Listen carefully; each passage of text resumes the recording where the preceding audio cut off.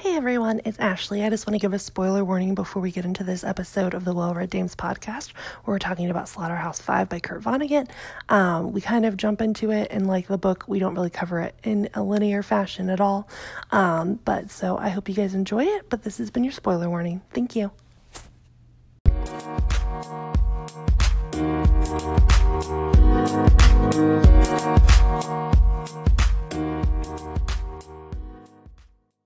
Hello, and welcome to this episode of the Well Read Dames podcast, everyone. Hi. This is our first episode of 2020. Whoop, whoop. Yay. Oh my gosh, it is. Coming to you live. Super weird. Isn't it crazy? Except, also to be very clear, we're not live at all. Like, it will be days until this is available. But we are here to talk about Kurt Vonnegut's book, Slaughterhouse-Five, which is crazy. It's a crazy journey. Yes, Oh, sorry. Oh, I just said yes, it is. It was really good. It's wild. Also, Susie and I read it back in like November of 2019. Yeah. And we did not have a chance to reread it. And Alicia finished it today. I did. I started it and then stopped it when our other book club got rescheduled. And was like, I'll just wait till we have another date to finish it out. So, Yeah. it's a short read. It is. It's a very short read. It's a very quick read. And it's very, very good. But we're going to have to cover this book in a different kind of format. Yeah. Definitely. Than we normally do. Because there's not really... It's not linear. It's not linear. And there's not really a plot, so to speak, to follow. Yeah. And so, but it's very, very good. So, but before we kind of deep dive into Vonnegut's masterpiece, we are going to do some housekeeping items. One being our next book read, which we were just discussing before we started recording. And I think that's going to be Crescent City, I believe House of Fire and Blood, which is the new Sarah J. Maas book, which is coming out on March 3rd. So Yay. excited. What? And Susie didn't know. We just discussed it because No clue. if you've not listened, we did all of the A Court of Thorns and Roses last year, like around this time, and it was amazing. It was so good. It was so good. I'm probably gonna reread it again. I've been getting Yeah. just to digress a little bit. My mother's having surgery again on Friday. Aw. It's not as serious as last time, but it's on her eyes this time, so she'll essentially be blind for a whole day, for 24 hours. So Friday I have, quote unquote, off work so that I can 3 blind mice it with my mom and try and not have her fall again, because last time I was in charge of her by myself and she's struggling to get around. She broke her wrist and we had to go to the ER and she had to have more surgeries. So I'm kind of nervous that she's gonna die, and so And I, of course, am working. yes, Alicia's working, and so she was not there to help me, so which is cool. We're gonna be fine. It's gonna be fine, but my anxiety's kicking in, and the A Court of Thorns and Roses series really got me through taking care of her for 2 straight months last year. And I literally at one point slept with a Court of Mist and Fury. I just fell asleep with it in bed, and I think I woke up cuddling it. It was it was my safety blanket. I was these books are the only thing good in my life. It really was something tragic. we desperately needed to kind of was get tragic. through Except that. whenever I think Stress. about Friday coming up and my mom and her not being able to see and having to navigate her around and have her not get hurt, which we're gonna do a trial run tomorrow after work. Yay. So much fun. But anyway, but I get this weird panic desire to read A Court of Thorns and Roses, and I'm it's my safety blanket. I need to read it again anyway. So but what Susie didn't know, we just covered, is that is a YA series. Yeah, I had no idea. There's lots of sex. There's so much sex. There's a lot of sex. I great. didn't think that you would have that much sex in a YA series. But It never crossed my mind that it was a YA series. Yeah. Not once. Doesn't read that way, doesn't feel that way. Sucked you in like Twilight did, but it wasn't like Twilight where the sex scenes were not at all anywhere. It was way better. And it wasn't absolutely and better. We didn't have these chaste characters. Yeah.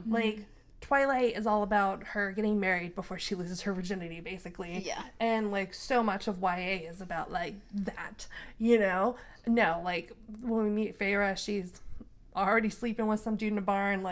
This is not that story, but it is, and it's fantastic. Yes. But it is a YA story. So Crescent City, House of Fire and Blood, or Earth and Blood. I don't really remember. But the point is, it comes out March 3rd, and it's an adult series. Boom. And I don't even think it's a new adult. I think it's just like, this is for grown-ups. Yeah. Yep. So everyone's very excited for this book. It's been great. So I have it pre-ordered. It should be delivered on the 3rd. Same. So we're going to read it in March and hopefully love it. And then we will do a podcast about it. It's going to be great. And we have some other books kind of on the burner too as well to fire up. Probably we were talking about the All the Boys I've Loved Before books, which is not called that. That's not what the series is called. But they made Netflix movies that everyone's watched, and now I want to watch them. I know. Same. They look good. They look cute. I was like, let's read this book series beforehand. And I don't think there's going to be like a lot of sex in it. So No. maybe it'll be a good like Palette cleanser. palate cleanser Yeah. after Crescent City. Bring us back down a little bit. Just reset those expectations. Yep. So yeah, so that's basically it. Anything else that we should talk about?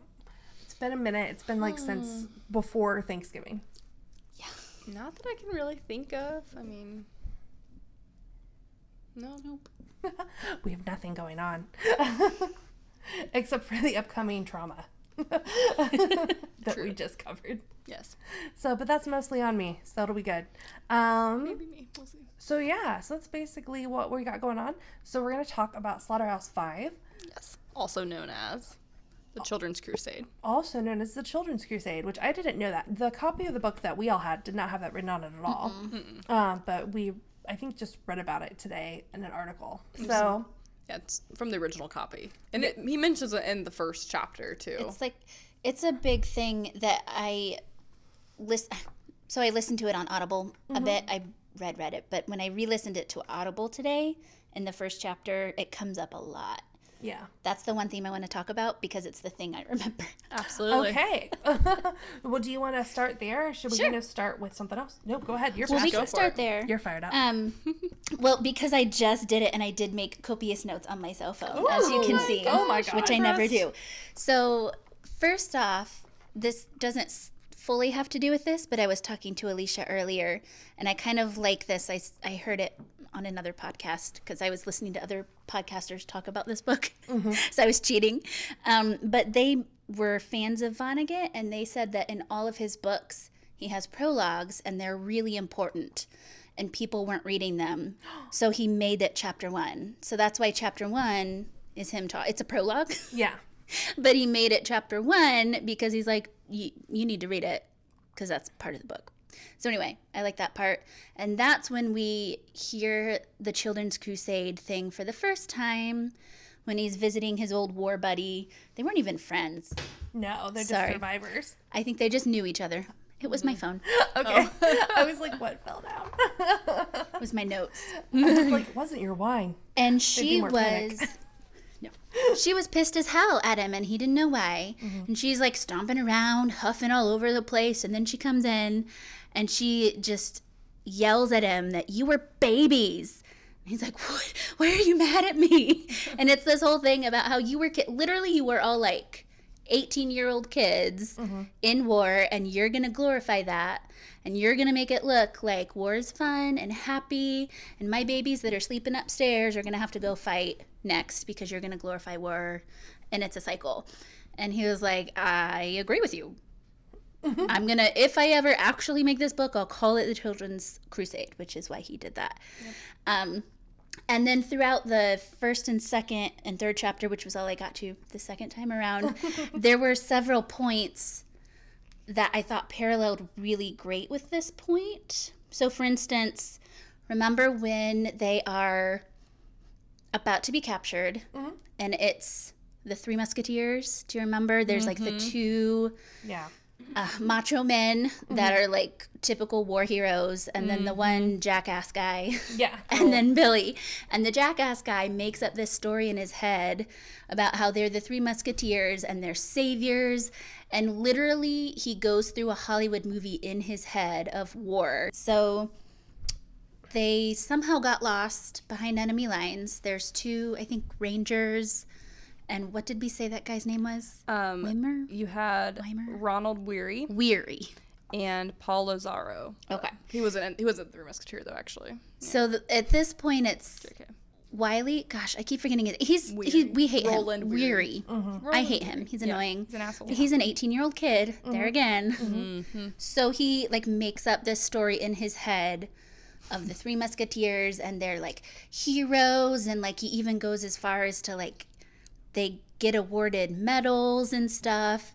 So it's like a very typical war hero movie trope. And then when they describe the two scouts, they're also described as very war hero like. And then like 2 minutes later they are murdered brutally and die. Because that's, I mean, it's like a footnote. He's like, I hear 2 shots, and in the distance, the 2 scouts lay dead, and their blood pools in the ice. You know, it's like not even a big deal. She's like, oh, So it goes. they're gone. So it goes. Absolutely. He says that every time. And then there was another story with, what did I say? Wild Bob, I think. Yes. So this poor guy, and here again, we're laughing, and this guy's dying. Yeah. He's dying, and he thinks he's giving this big speech to his men, his platoon of men, about you fought bravely, and all these Germans their bodies are littering the fields because of you, brave men. And literally no one gave a shit. Like, there was one of his men left. Everyone else was dead. And the one guy was weary. And he was like, I don't care. And then he died.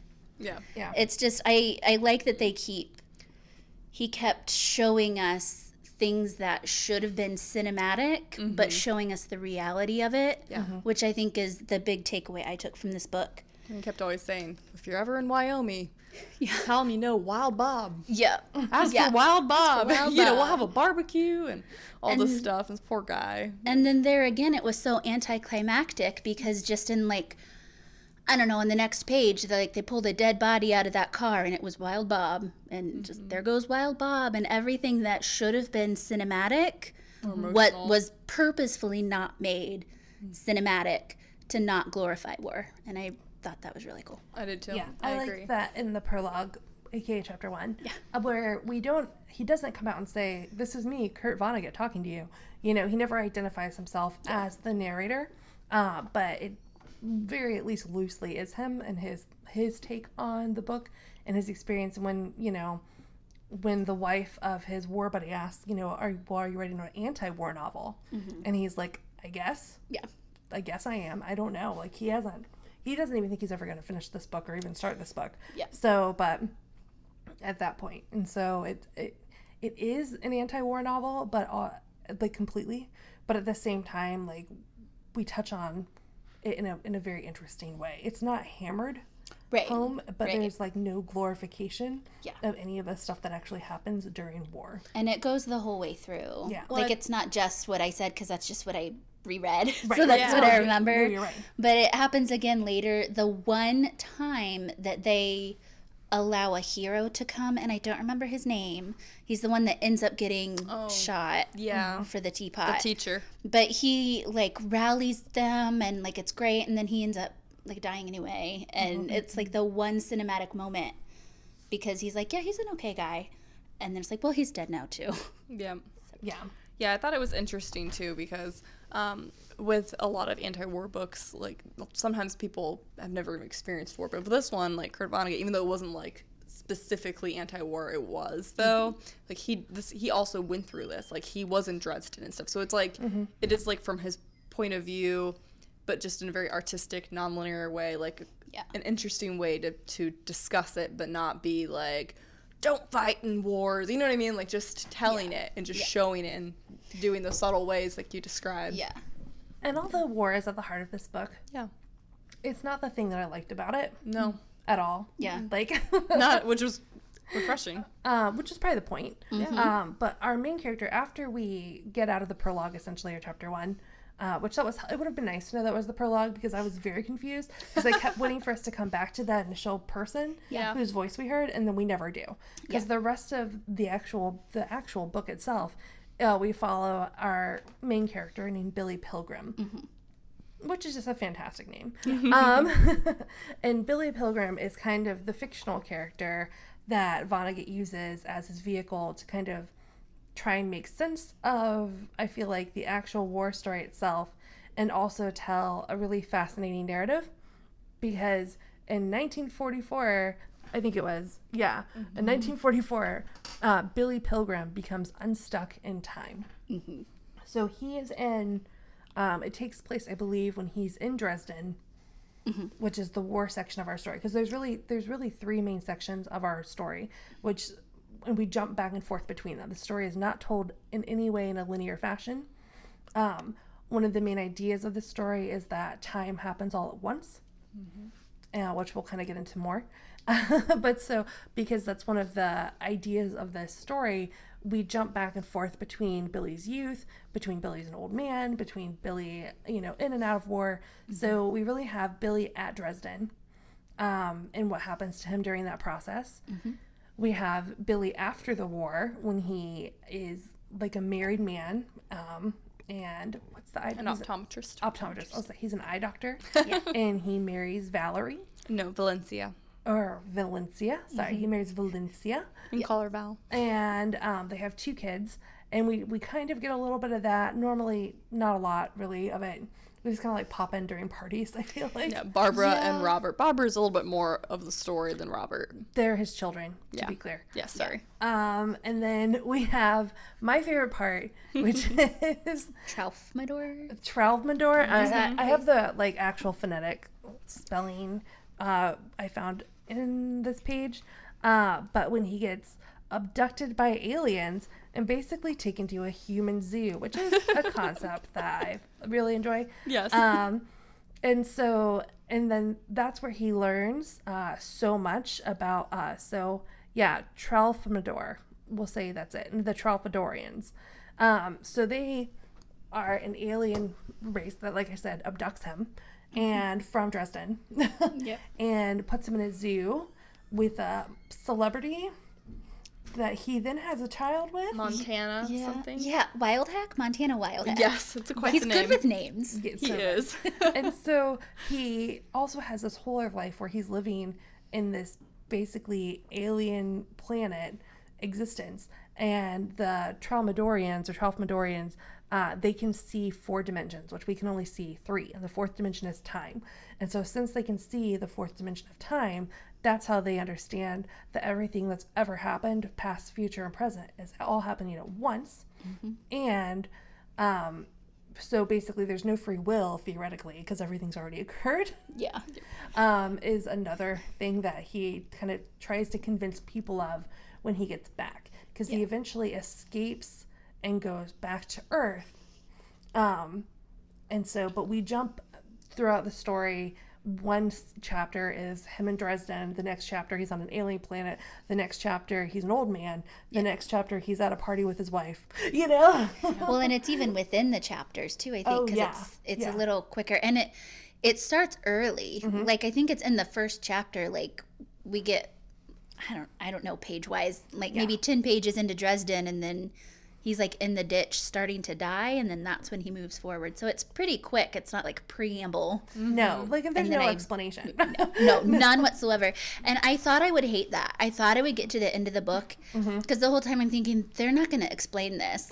And I thought I was going to be pissed. And then I got to the end, I'm like, I'm kind of glad there wasn't. Yeah. Because then you can make it up in your brain. Yeah. And I agree, because I hate when books don't have like a defined, like I can deal with a crazy book and like a weird narrative at the very end, as long as I know what I just read, like what happened. Yes. And generally if I get to the end and I don't know what I just read, I'm like really mad. But no, with this book, it was like pleasant. It was. Yeah. It was like really That's a good way to put it. nice. Yeah. And so it was really, and I think it was just because it was really well done. And I didn't really want to know in the end, like certain things. Like what happened to old man. Yeah. You know, Billy. Like I didn't need to know. Or if it was real, or if he really was like in his head catatonic somewhere. Or is he back in a psychiatric ward. Right. You know what I mean? Like I didn't need to know what was real, what wasn't, because Yeah, it was Yeah. very well written. Like, I didn't need to know if he was actually abducted by aliens and if he spent time on this other planet. Right. I wanted It was a that to be fascinating real. story. But either way, it was fascinating because he believes he was. Yes. You know? Mm-hmm. And so, so kind of which reality or which storyline should we kind of briefly cover first? I feel like maybe we should talk about the war in Dresden first. That's kind of where we start him off a little bit. Yeah, that's where we find him. So, like, he just got, drafted there, and wasn't he supposed to be a chaplain's, like, assistant? And he got, I think, sent to Dresden, and he didn't even have, like, any of his uniform. He didn't have, like, Because anything. he went home to his dad's funeral. That's right. Thank And you. then something happened when he came back. Like, he didn't even, like, fully make it back, I think. Like, he was not to his battalion or something. Yeah. And then something happened, and I don't remember what. He somehow got, like, just picked up, basically, and brought there in his street clothes with no other clothing. So, like, he's here fighting a war now with, like, He doesn't even have a gun. loafers, no guns, like, Nothing. a button-down shirt. You know what I mean? Clearly, like, not prepared attire. And he doesn't even know. And I think when he gets to... He's not actually in Dresden. Where he gets to part in Germany, like, it's all blown up, right? Well, he gets captured as a POW first and taken to Dresden. But I thought it was before he got, like, when he ran into the Three Musketeers. I thought, like, he got to wherever he was there was, supposed like, to a meet, battle. and it was, like, Yeah. it had been blown up, and that's how he ran into, whatever, guys, I Ronald. keep forgetting his name. I don't remember. Roland, it's so weird. Roland and the other guys is where they end up meeting him, and he gets, like, drug along. And that's, like, a Yeah. whole adventure in itself, because, like, Billy's in a really weird state anyway. Like, he's cold, he's not properly, prepared for any of this, and he's just kind of like, just leave me, and they're like, we're gonna save you, son, and he's Well, just just like, that one guy. the one guy is the other guys are like, Rangers. let's just leave him, you know? And so they, like, he keeps trying to escape, and then he gets, like, delirious from, like, hypothermia and all of this, and that's a whole issue. And he, like, loses the bottom of his shoe, so he's just, like, unevenly walking and making these, like, Yeah. ridiculous noises. Like, Hobbling. it's just, like, he becomes the character, like, you feel bad for, because, like, in this story, he's the person that no one likes, because he's Yeah. always that weird, Yeah. obnoxious guy getting people into trouble, even though he's just trying to mind his own business. He just drugs Yeah. into stuff. You know what I mean? But yeah, then he becomes a prisoner of war, and And then what interesting. ends up happening, just to kind of like, I mean, there's a lot that happens when he's lot prisoner of happens. war. Yes. Like, they're starving, they're cold. That's when I They're in a- believe he becomes unstuck in time. What were you going to say? Well, I was just going to say that they were in a train for like 2 days before it even moved, and they Yeah. had to stand up, and they wouldn't let him lay down because he kicked in his sleep, so he had Yeah. to stand up the whole time. And he became unstuck before they fully got captured. They were like in the trench, and I think the guy was beating him up, and then he Roland. became unstuck, and then Yeah. he came back. That's why part of me is like, I mean, you probably had a head injury, but whatever. absolutely, definitely had PTSD Yeah. later. But then, but yeah, they were in the train, and then they end up in Dresden. This part I'm fuzzy on I'm after the on this train. part too, but they get to Dresden. Yeah. And then the order basically comes in to destroy Dresden. For the states to destroy Dresden. Right. Sure. And he and the other Americans get taken into the basement of a Is slaughterhouse. that where of they the meet? slaughterhouse. Is that where they meet the British officers? No, so actually I can say this. So at the train station, they got brought to another, before Dresden. Thank you. I can't remember the little part of it, where it's, I can't remember like part of that it's at. Anyway, in Germany. And so they pass like the Russians where they're captives, and Americans, like there's like 100 of them, all get brought to where the British are. And it's one of those things like, Roland, like, once again, he has, like, not Roland, but Billy has, like, no proper clothing. Roland, however, by the way, lost his boots and all of his nice things. Didn't and so he die in the train car? I think he did die, yeah. So And he then Lazaro. had really nice little, like, boots and everything. Like, he came prepared with, Yeah. like, nice things. And when they got captured and became prisoner of war, the Germans, like, took his stuff and, like, made him wear these, like, wooden clogs. So he ended up getting gangrene and dying that way. Yeah. And it keeps blaming Billy for his death. And so his friend Paul Lazaro he's like, avenge my death. So Paul's like, I'm gonna avenge your death and kill Billy. So this is like Billy once again. He can't catch a freaking break. Yeah. Anyway, Here again, Lazaro. I don't know if they say it, but he's probably an 18-year-old kid. yeah, he is. They're all like, and some of them they say even are even younger than 18. Like they're like 15, 16. Like they're children. Yeah. And so anyway, so as they're there, the Germans are basically peeling off these frozen like coats and just handing them to people, basically from all the bodies that are dead. Forgot about that. And so, like, everyone's just getting some, like, stiff frozen coat with blood, brain matter, you name it, on it, because someone died wearing this thing, probably in a firing squad. And, of course, Billy gets, like, the most ridiculous, like, full thing. Looks like a bat. Like, it's just, like, so ridiculous, and everyone's making fun of him. So he's, like, now, like, can't even get a proper coat. Anyway, so then they all get brought to the British, and I guess the Germans love the British because they're so polite. Yeah. Which I guess they are. They've got their manners, and so they also... I guess. And they're like fat cats sitting there. Well, They've been there for like 5 years, it says. And so these people are like apparently getting like parcels and stuff from their families. So they're getting like sweets, like molasses and all sorts of things. And so like the Germans like them because like they're basically trading with them. So it's like, okay, they're for whatever reason actually giving them their letters and shit from their family, which I guess that's something to say during wartime, not just confiscating that shit for themselves. And so like they're like giving the British special treatment and trading for stuff. So the British are expecting like, oh yes, Americans are gonna be like great, and they see this like pathetic squad of like children that look just a mess essentially come in, especially Billy. And so Billy, who no one likes. no one likes Billy, and they even do like a Cinderella play Yeah, there's like a weird play. where they have like they painted like boots silver, I forgot all about this. and they have like curtains like they've painted like, so it's just like a really interesting read because like at one point Billy starts like cracking up laughing, but he's hysterical because becomes he's still hysterical. super sick, and so they like just give him morphine and put him down to like go sleep. Yeah. And I should note before we leave this, before they go to Dresden, so like Billy and Paul got into a fight with someone, so he got his arm broken. And then that teacher, they're all in the infirmary essentially. Yeah. And so then everyone else has gotten cots and beds and stuff to go sleep. And so once they leave the infirmary, they don't have any of those. So they like sleep on the stage. And so they end up taking like the pink and blue blankets and stuff that were used for the set to sleep with. So Billy, once again, ends up stealing the silver Cinderella glass slipper boots because he has no shoes. Right. I forgot about that. Yes, and so he has no shoes, so he used those shoes, and he also has like I think it's a pink or blue gown that he like a curtain to help his coat, and he uses his little coat as a muff.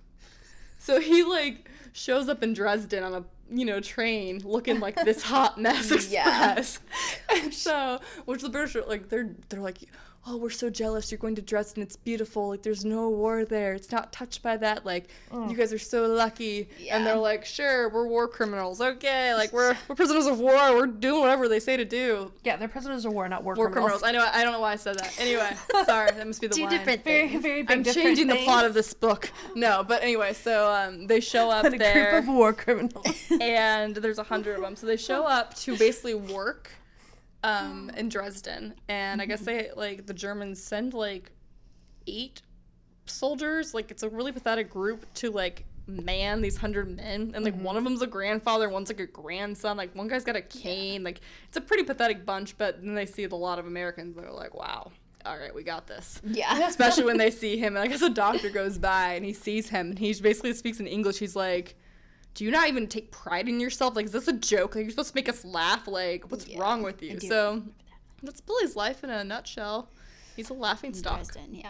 In Dresden. Well, before the bomb, I guess. Before the the bomb. So yeah, so anyway, so they're working at a molasses factory. And then that guy that was American who turned Nazi, I forgot about that. forgot his name. He comes to basically recruit the Americans to be like, fight for the Germans. We're going to fight these Russians. You might as well just do it now. You're going to eventually blah, blah, blah, to recruit them. And then a war siren comes over. So they all go to the slaughterhouse, Which is in the basement. underground basement, Yeah. where the meat's cooled to like take shelter.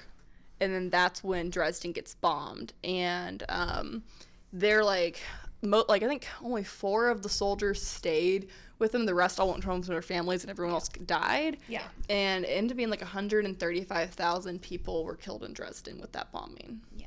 Yeah. So anyway, that is Dresden in a nutshell. So understandably, Billy, and I'm sure the other characters as well, have extreme survivor guilt Absolutely. for what's happened. Like, they come out and they see that there's nothing. Mm-hmm. There's nothing left of all of Dresden. Yeah. And they were just lucky enough to be in the slaughterhouse. Mm-hmm. Yeah. And so, for that reason... I have a really stupid realization that I hope I realized at the time. Were there 5 survivors? I just was having the same thought, and I believe there were 5 Okay. survivors. All right. There were Slaughterhouse 5. We're so smart. We're geniuses. Yeah, to be very clear, we're all nervous to do this podcast because we don't feel like we're smart enough to talk about this book. I know. No, Like, we have been watching and reading other, like, articles and podcasts and, Yeah. like, little YouTube videos breaking down this book to try and sound somewhat intelligent while Yep. discussing it. Because it's a bit out of our league when it comes to breaking down the psychology and apparently I mean, math. We're of Slaughterhouse smart. Five. Yeah. We read books. We all have college degrees. Yeah. Using as 2 I masters, do- I do- we can figure it out. I do think there were 5, intimidating. but also the that was their address in Dresden. So like when they got there, they were That's like what- the yes. Germans were like, "This is your address," and it was like Slaughterhouse Bumpf. Oh. And so they had to all remember right, all that. right. And so like that was where they were to report, where they were to return. That's where Gotcha. they were. Punching holes. So it's in like our theory. I think 5 people did survive. Well, if there Or- are 4 guards that Well, survived. There were more like there were people in the bunker. There was more than 5 that survived okay. it. Okay. I there thought you was meant like hopefully more than 5. I just meant like of them. oh, there of was their more. group. Yeah, there was quite a few in the bunker that survived, and then later they like pillaged a neighboring town that hadn't gotten hit. That's right. And stuff like that before they got captured again, and then they got sent off, and it was a whole Gotcha. thing. They got to go home. But one thing that was it goes. interesting with the Kurt Vonnegut, since he was in Dresden, I guess, there wasn't a lot. Like, it was a kind of a confidential mission, and so historically there wasn't a lot written about Dresden. And so him writing even about this, like, he didn't even know a lot of it because it was just so under wraps. Yeah. Like, he was trying to, like, figure out what really did happen there. This is what I remember. It's weird they did a publicized murdering like 100,000 people. Yeah, Just, I mean, it like, was just bombing them. It was more than bombing a Hiroshima. town. I was gonna say yeah. That he was like mentions that 79,000. in Yeah. the prologue that it was worse than Hiroshima. I didn't know that. And there was another big one he mentioned too that was like 74,000. So it was bigger than That's what I'm saying. Like it's not British It's not bomb. surprising that they didn't Try want to to hide it. publicize that. Yeah. and it was 'Cause mostly civilians. because it was mostly civilians. They bombed the town. Yeah. It wasn't that they just bombed like an army camp. Right. No. Like they bombed an actual town. Well, and then later too, like when they were escaping, like he referenced it like the moon, which that was interesting, just the way they were having to climb over stuff to get to the neighboring village, and there were Americans in planes shooting at them as like the people surviving. Like they had no clue that it was their fellow How are they Yeah. supposed to men. know? But yeah, They can't but they're even just see. shooting, and they got some. They're like, oh, they got the people down by the river, so it So it goes. Yeah. And so it was definitely an interesting. So it was a traumatic experience, obviously, So for anyone traumatic. really there. And it was a traumatic experience for Billy Pilgrim, our character in this book. Well, one last thing about this. No, what? There's more to it, I'm sure, that I'm going to say. But also, like, you would think they come out of it and then, poof, it's over. But they're still prisoners. And then the teacher who, right before the Dresden attack, he, like, took a stand against the Nazi guy He did. as their leader, I think. And it was, I think I mentioned this earlier, it was, like, the one kind of heroic thing that happened. And then he stole a teapot Teapot's what got him killed. and then got shot. Yeah. Even though everyone else like pillaged Yeah. like so many things, but that's like the thing that got him caught. Yeah. And I should also mention that Billy found in his coat, he felt like some lumps. It was a 2-carat diamond, which he later gave his wife Valencia, and a partial, Filling?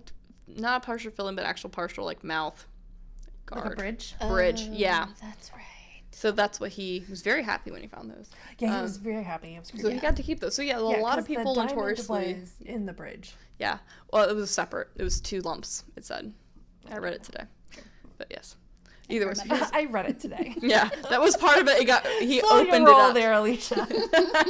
I read it today. We all read it in November, all right? know. You're the one that was behind. But I couldn't figure out if he kept the bridge, because he mentioned like something about pearl, and I'm like, I don't think they used pearls like to create bridges back then, but it was the way it was referenced. I was like, maybe he used that too. I don't really know. I don't know. But yeah, so a lot of people pillaged stuff. So the fact that that teacher who was already like late in his life, like in his 40s, to be in his position like rank wise, to get killed, I don't know. That's And I too don't hot. know if that communist Like, he dude. made it all the I don't way think the through. communist dude got killed either, though. I don't know. It didn't say the American Yeah. Nazi. It never said They if just he got kinda leave killed in him. Dresden. Yeah. Maybe they don't know. Maybe Like, they it don't. doesn't. They It might doesn't really not. matter because he's dead now anyway. Yeah. Absolutely. Yeah. True story. And simultaneously alive. Because Because it's all Tralfamadorians. Yes. Salvadorians. They know what's Fourth up. dimension of times all at Yeah. once.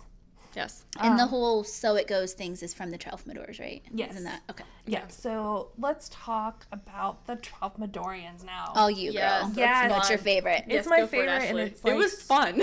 so much more fun than war. Absolutely. Aliens, they're more fun than war. Yeah. Even probably more, I don't know. Maybe they party. So Maybe. basically he gets captured. I don't really remember how he gets captured or why. This he part gets I read. abducted. All right, tell me. So it was the night of his daughter's wedding. He couldn't sleep. That's right. He went downstairs to watch a movie about war. I did think this was interesting because he watched it forward and backwards because of his time powers, whatever. And then anyway, he's like, and then I knew it was time to go outside and get abducted because I knew this would happen.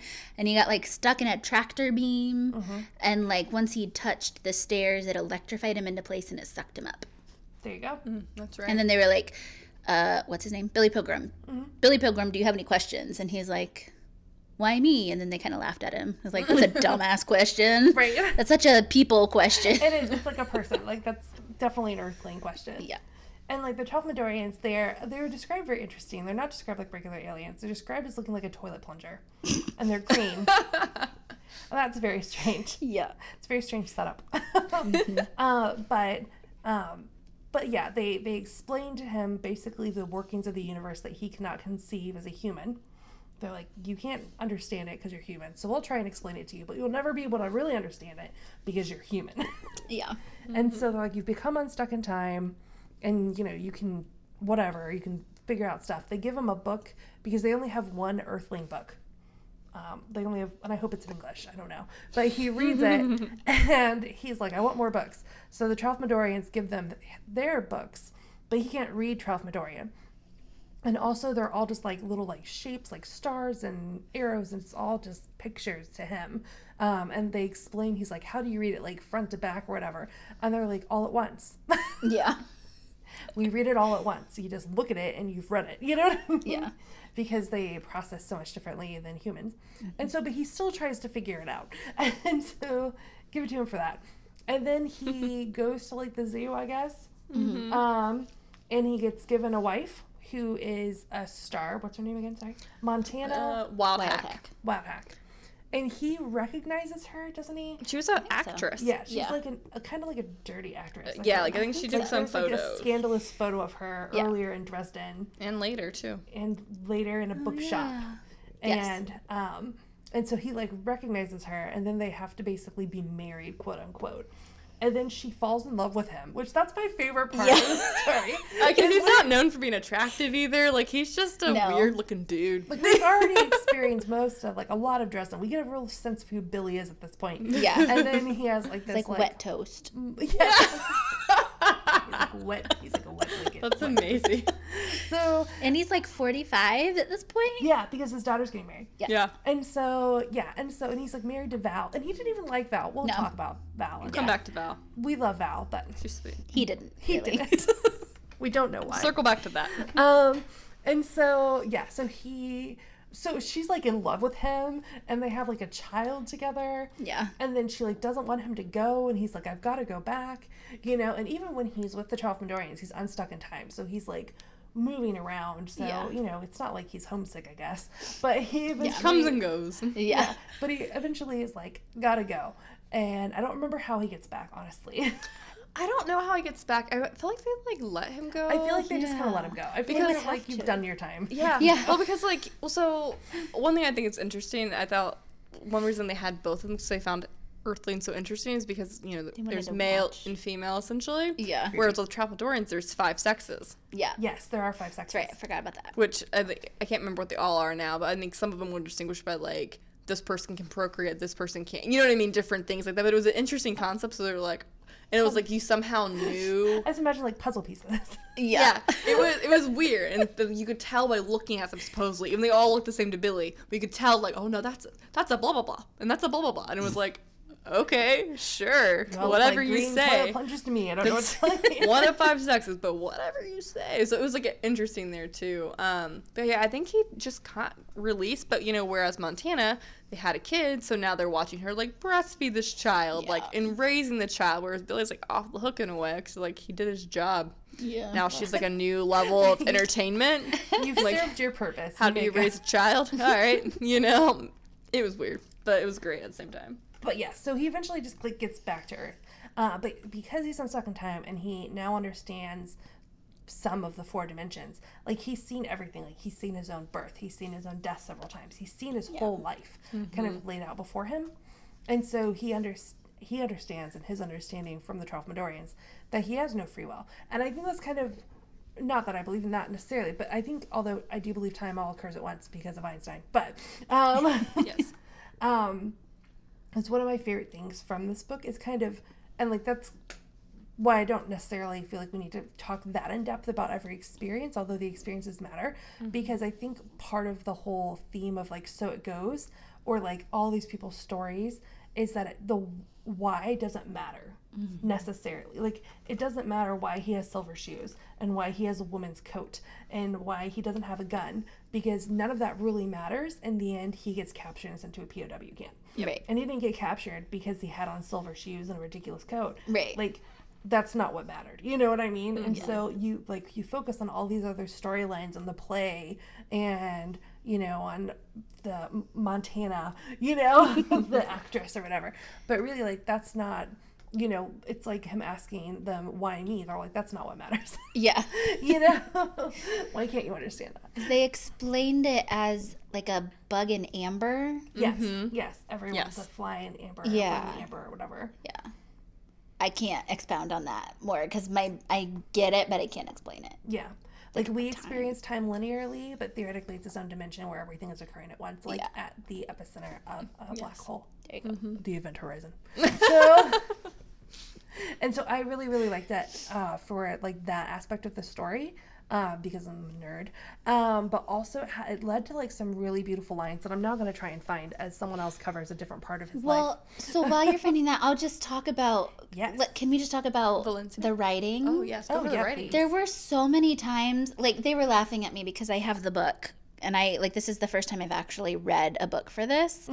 I usually do Audible, and I always write in the margins because I make notes. And there were so many things I circled, like, oh my god, I love that. Like, when after his daughter's wedding, before he got abducted, he went downstairs and there was a bottle of champagne, and he went to pop the cork, and the champagne didn't fizz. It had died, and so it goes. Like, it just, little things like that crack me up because he just has a way of inserting things that kind of catch you off guard, and they're just written so well. Yes. So I found, the 2 that I saved for this. Yes. Okay. So one is, all moments, past, present, and future, always have existed, always will exist. It's just an illusion we have here on Earth that one moment follows another like beads on a string, and that once a moment is gone, it is gone forever. Like, that's amazing. Like, that's the illusion. Yeah. And the other one that I love is, and I asked myself about the present, how wide it was, how deep it was, how much was mine to keep. Yeah. Yeah. It's amazing. There's so many good lines in this. There really are. And so the book itself is like, besides the actual story, like the writing is beautiful. Yeah. And I I think agree. that's why we all enjoyed it so much. Because one, the story is also good. Yeah. It's a very fun read. It's a very interesting read. I've never read a book like this for sure. But he's just also amazing at writing. Obviously he was, yeah. Yes. So, and yeah, And like even that you said he was, and I'm like he is because all time happens at once. True. He is. Just ask the Tralfamadorians. Yeah. And so, does someone want to talk about Val and his marriage? Sure. Go for it. So Valencia was actually, so after Billy gets back from the war, before he was at the war, he started optometry school. And then when he returned from the war, he actually committed himself to a psychiatric ward for a brief moment because he was like losing his shit. And we can come back to that in a minute, but we'll go back to Val. So anyway, so after he left that part, he finished his optometry school, but the main guy of the optometry school / where he ended up working was Val's father. And Valencia was very sweet. She was not a beautiful woman, if you will say. I He guess straight up called her fat. he called her yeah. fat. To She be liked fair, to he eat her called like fat a lot. Yeah. he did. She was a fat woman. She ate a lot of candy bars. Her father was very wealthy, so it was kind of an advantageous marriage. But he still didn't want to be with her. He didn't love her, but I also don't know who he ever would have been with. Like, just the way his story was told, he wasn't really the catch. You know what I mean? Like, he's someone that I think, like, he may have seen, like, a Montana, like, a beautiful woman, and she'd been like, no, thank you, crazy. But then when he has Montana, he leaves her. Yeah. Yeah. Because I think he just knew, like, that's not his life now. Yeah. Like, even though, like, he didn't love Val, but he married her. And I know when he proposed to her was at the psychiatric ward. And And he's like, I didn't know what I was doing. Why did I do it? I didn't want to marry her. She has my ring. yeah. Like, that's... I was trying to find it, but that's basically how That's it was. basically what it was. But then he went through with it. And, like, whatever. What a lad. What a Yeah. lad. Yeah. But, you know, he ended up inheriting a good job and a business and became very rich from it because of this. And Val was a very sweet woman. He did cheat on Val once at a party with, you know, an optometry party. He was very much He didn't even know her name. He didn't even know her name. But besides that, like, I guess, and I felt bad for Val because, I mean, she knew because she was obese, like, I guess, at that We time. don't know that she's obese. According to him. According to him. But, like, she was like, I never thought I would, like, I thought I'd always be alone. So it's like clearly her self-esteem was a little low. And but like he never was mean to her, which I at least appreciated. Like, I don't know. Not that it makes it right that he married someone he didn't love, but like at least he was kind to her. He didn't treat her poorly. No. Emotionally at least. Like, yes. You know? But cheating was not great. Val was great. I think everyone probably that reads this book will agree that Val was great. She was a champ for being with him. Yeah. Yeah, and he's a mess. He's a fucking mess. But I don't think she ever really knew him. Like, I think he kept a lot of everything under wraps. You know what I mean? Like, he never really, like, he acted normal. He did the thing, got married, worked as an optometrist, had, you know, a couple children with her, like, did the thing, and then finally, like, later kind of snapped a little bit more. But, like, he never, like, spoke about his time in the war too much. Like, he briefly brought it when she asked, but I don't think she started asking after that. And, like, so I don't think people knew, and he definitely didn't mention the whole Tralfamador. How is it? Tralfamador. Tralfamador. Tralfamador. And Tralfamadorians. And Tralfamadorians. Yeah. He never brought that up. So it's like, I don't think they truly knew him, and, like, they never saw him the way he saw himself. Like, he's described as this pathetic guy that everyone hates. Yeah. But, like, in the optometry world and stuff, he's, like, this normal, successful dude. He got married. Yeah. So it's like night and day. So it's like they never saw him for what he was in war, or at least how he painted himself in the story. Yeah. But also, we never really saw him in war either. We just saw, like, him dealing with various things occurring to him, True. too. Very true. And then other people's perceptions of how that made him. Yes. You Which know. were quite unfair, I'm sure. A lot of them were unfair. Yeah. These are the only shoes I have. You Yeah. know? Yeah. Do you have no pride? I want to have feet. Like, at one point, I remember later on, when he was still wearing that ridiculous getup, someone's like, why are you wearing that? He's like, I'm cold. And they're Yeah. like, oh. You know? People are freezing Plain to and death. simple. I I'm am freezing cold. to death. I'm cold. I will wear whatever I have to wear to not die. You This know? is Germany in the wintertime. I am Yes. cold. Yeah. Yeah. So, but, like, the end of kind of Val's story, unfortunately, Oh, that was sad. is sad. Billy gets in a plane crash. Mm-hmm. Yeah. He's the only survivor yet again. Except for the co-pilot. The co-pilot survived. I did not Forgot think about that that. one. Yep, the co-pilot survived. Oh, okay. I thought he was the only survivor. I think at one point it said that, but then it said the co-pilot survived when the skiers found them and took them down to Pagan and everything. Good. All right. Well, good. Cool. So Well, almost she died. the only survivor. She died. Oh, in a trying- separate. Her father actually was, separate. or yeah, his father-in-law was on the plane with him. There's a That's whole right. optometry plane full of men. And she died separately elsewhere. Yeah. trying to get to the hospital. Totally forgot about that. Carbon Yeah. monoxide poisoning. She was so got in a car distraught crash. because she loved Billy so much. That makes it even worse. She got in a car crash and then drove to the hospital and died of carbon monoxide poisoning in the parking lot. Yeah. Jeez. Poor Val. Like, she loved him so much. The way you said that sounded so sarcastic. Poor Val. No, I just felt so bad for her. Yeah. I'm like, he doesn't love you, but you're like, Oh. I don't know. But yeah. Can I read me something sad. that Yes. I just thought might maybe pertain to Val? Sure. Yeah. Like maybe why he pushes himself away from people in general. Yeah. So this is about his mom. So this is back when he was in the facility after the war, and he hates when she comes. He like pretends to be sick. And I really like this line. Sorry, I feel like I have wine like coming out of my mouth. Like I feel like I'm like drooling, like blah, blah, blah. So if it sounds weird, I'm sorry. She upset Billy simply by being his mother. She made him feel embarrassed and ungrateful and weak because she had gone through so much trouble to give him life and to keep that life going. And Billy just didn't really like life at all. So it's kind of like, maybe that's why he pushes people away. Like specifically in this, it's because, yeah, you're my mom, but you forced me into this shit. Like, I don't want to be here, and you make me be here. So I don't know. I wonder if we can relate that a little bit to her too. Like, he cuts himself off from relationships, maybe. Maybe. With I don't women. know. With women in general, sure. That might not be, but I liked that line, and I thought maybe it could relate. But I think it does. Well, I mean, I think maybe he was afraid of being loved by too much. You know what I mean? Like, yeah, her being in love with him, like, him allowing himself to feel that would make him vulnerable. True. And acknowledge those feelings and that fear of losing himself, like he felt like when he lost his mom, kind of like war with his mom. Yeah. And same thing when he's later crazy, which we can come to later. His daughter Barbara assumes the role of like caregiver. Crazy? Is he crazy?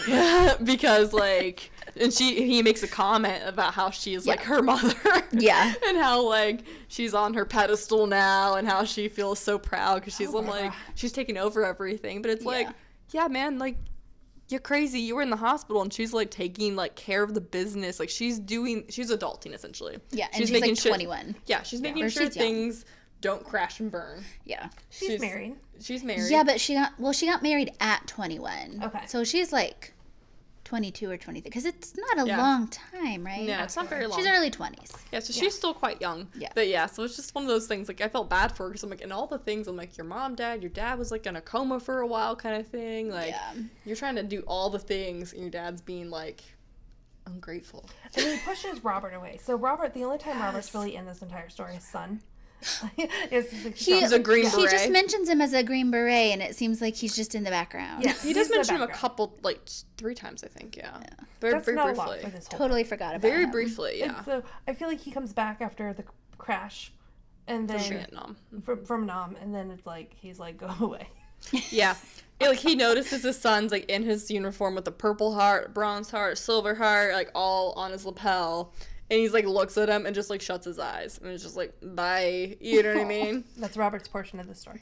He did mention at one point later after that, like, Robert had been, like, a real troublemaker. Like, was, like, an alcoholic by, like, 16 and, like, pushed over all those things. Like, he, like, acted, like, real crazy. And then, like, once he joined the military, like, that's when he, like, became, like, straight and narrow, like, got his life together. So it's, like, the only other, like, real story about him you really hear. He had the opposite experience. Yeah. He thrived where his dad did not. Yeah. No. And so it's interesting. So really the story of, linearly at least, of his life after the Trophmedorians, after the plane crash, after Val's death, is when it's kind of him being old and crazy. And he's like 46. Yeah, he's not actually old. No, not at but, all. you know, and his daughter, like Alicia mentioned, is like having to like step in. And this is, I really like this part of the story. Like, like he basically has nothing to lose at this point. Yeah. Like he feels like he fuck it. understands the future. He feels like he's seen his own future. He thinks he's helping by telling people. Yes. He wants to bring people the truth of the Tralfamadorians and the truth about life. You know, he sees people, they don't understand life. They stress about decisions when really they have no free will, you know, and he wants to kind of like save them from that. And so my favorite is kind of when he like breaks out and like runs off to New York, like he's supposed to be at home or at a facility or wherever he's supposed to be, and he like escapes and goes and does like a radio show in New York City. Yep. And his daughter is so mad. She's embarrassed. She's mortified. Her dad is on the radio talking about being abducted by aliens and then what he learned from the aliens and that they look like green toilet plungers. Like, like she is horrified. She thinks he's lost his mind, you know. She thinks, you know, this whole unstuck in time thing is crazy, you know, and so she obviously is not going to come to any understanding, and so that's why she feels like she needs to kind of like take over his affairs and his business because he's no longer a sound mind. Yeah. And that's kind of like where we leave it, you know? I do want to say something in regards to the Tralfamadorians. Yeah. Okay. So we didn't really touch base on it too much, but when he was in the psychiatric hospital, his neighbor, or roommate if you will, was a big reader, and he kept reading all these science fiction books by Robert Kilgore. Or no, sorry, Kilgore Trout was his name. Yes. Anyway, and so at one point Billy ends up starts reading them because he's like, what are you reading? And he's just like, these really weird, they're crazy, man. He's like super into them. So he starts reading them, and he becomes obsessed with this, like, turns out to be like local author that like no one, that he lives in the same town as him. He does meet him on a paper route. It's a whole thing. Anyway, and when he's later on in a, he's in like a seedy bookstore in New York, he comes across a few more of his novels, and one of them is actually about a man that gets abducted and taken to an alien zoo to be observed. So basically paralyzed with the Tralfamadorians. Yeah. So it's interesting, you know, was he envisioning himself in these stories? Like, was that playing part of the psyche role? Or maybe Robert Kilgore had just a really insightful mind and knew about it. But it was like when he read that passage, it was like just so linear to what he had been describing earlier. And he was like, oh, that's interesting. You know what I mean? And so I found that fascinating reading that part of it. Yeah. Oh, I was just going to say, so we mentioned earlier Lorenzo, the kid that said I was going to kill you. Before Lazaro. Lazaro. Yeah. I want to talk about the comic book that Alicia just referenced. So, Yes. okay, from Kilgrove? Kilgore. Kilgore. I was like, Kilgrave's the bad Kilgore guy in Jessica Trout. Jones. Different. Yeah. Kilgore Trout. So, yeah, Mr. Trout. So, that's kind of like where we leave the Tralfamadorian story. We don't ever know if Billy actually was abducted to the alien zoo. Yeah. Or if he just imagined that he was because he'd read this sci-fi novel or comic book while he was simultaneously in a psychiatric ward. Yeah. And then he imagined himself in this situation. Like, was it real? It seems unlikely because it's an alien abduction. Or is this all in his mind? Okay, that's all I wanted to say. And we never find out. We don't know. And I don't want to know. No. No, I don't wanna either. know. No, because one minute I'm like, well, maybe it really did happen in the story. But again, it's a story. It's an allegory. Yeah. Yes. Is that the right term? I don't know if that's the right term because there's more to it than that. But it's not supposed to be literal. No. No. No, exactly. And I like that. I do too. alliteration. Sure. I don't know what word we're talking I have a minor in English from Purdue. about. I should know this stuff. At first I thought you were probably looking should. for anthology, but that's not correct. I don't. I know that's not correct. That's not correct. So, sorry. Anyway. Back to Lazaro. Oh, Lazaro. I thought you were about to say that's the end. So I was No, like, no, wait, no. there's one more thing. Yes. Mm-hmm. So we said Lazaro, who again was a stupid kid who for some reason took up. I don't want to call him Hooligan. Roland. Roland? Okay. Weary. There we go. His life vengeance against Billy Pilgrim. And then he said, just you wait, I'll kill you one of these days. And he's like, sure. Okay, and then we'll forget that for a second. How does he end up, because he's like giving some talk. That's how he thinks he's That's going how he to thinks die. he's going to die. When he's seeing the envisioned. future, he gets Right. assassinated. So he while he's sees that, making a but speech. that's actually, like, the end is him at the speech, right? Isn't that? No, No. the end is him as back at Dresden. Oh, okay. I thought it was actually him at the speech, and then it went back to him at Dresden. I don't remember. No. It's been I 6 think- months. I think we are. Yeah, I think we are at the speech, and then it goes to them stepping out of the slaughterhouse, and all you can hear is the birds. Pooty tweet. Yes, and that's basically so it goes. That's basically it. So it goes, Yeah. yeah. But yeah, no, he, in the future, he saw him giving a speech and everyone's listening to what he's saying about the Tralfamadorians, and it's very futuristic. Like, they have laser guns now. Yeah, And he's Someone like, tries to assassinate him. he's like, I'm Yeah. going to be assassinated now by that guy, Paul. And they're like, we'll stay with you. He's like, no, live your life. And as he's, like, walking away, Paul, like, an elderly Paul Lazaro is there and, like, gets him between the eyes with, like, a laser gun. And so it goes. You know, Yeah. so that's how he envisions himself, at least. That's right. Susie is flipping through the book right now to make sure we're not missing anything. I am. I'm trying to remember, like, how we get to the end, but whatever. It's all the same things we've talked about, just jumbled up. Yeah. And then it ends with, and he does say Well- that in the prologue. He's like, this book ends with the first line of the first chapter, and it ends with a bird saying "pooty tweet," and that's how it ends. And I will say, in the speech at the baseball stadium, where he predicts his own death, he proclaims, if you think death is a terrible thing, then you have not understood a word I've said. So, And then I found a picture of boobs. I know. Yeah. Get the print version So for boobs. there's a Cracked picture me of up. boobs with a heart necklace in necklace. between that says oh, it's the AA prayer, which isn't. I mean, it's the Grant Me Serenity prayer. Yes. Which is used for AA, not that he is in AA, but Yeah, and that was Hannah Montana's boobs. Sorry, not Hannah Montana. sure. Montana Wildhat. That's all I kept thinking. Every time I hear Montana, I was like, Hannah Montana. What name is Montana? Montana Wildhat. It's hilarious. Yes. But I kept thinking Oh that. my I was like, this is God. because, like, a celebrity. Just when I thought I wasn't going to laugh really loud during this podcast. Sorry. One more thing that doesn't really fit in with anything. Okay. He mentions this early on. It probably comes several times, and here again, I see he mentions it again. They're playing with the clocks again. Like, before he even goes to Tralfamador, before the time thing even happens, he's like, someone's messing with the clocks. Time, like, boom, it's a year later. Boom, it's now. Like, he brings that up several times before he even, like, slips out of time for real. So, I mean, there again, it's like, I mean, you're clearly crazy. But then it's like, But is he? yeah. But is he? Or is this just how he experienced life because he became unstuck in time? So I found a couple Valencia lines that I'll read, and then we can go. Okay. So first off, I underlined this. She was as big as a house because she wouldn't stop eating. She was eating now. She was eating a Three Musketeers candy bar. And then this one. Billy didn't want to marry ugly Valencia. She was one of the symptoms of his disease. He knew he was going crazy when he heard himself proposing marriage to her, when he begged her to take the diamond ring and be his companion in life. I put a sad face. I was going to say, I love that you wrote a sad face there. Ugly Valencia. Anyway. We love you, Valencia. Yeah. We love you. Everyone loves you. Yes. Except for Billy.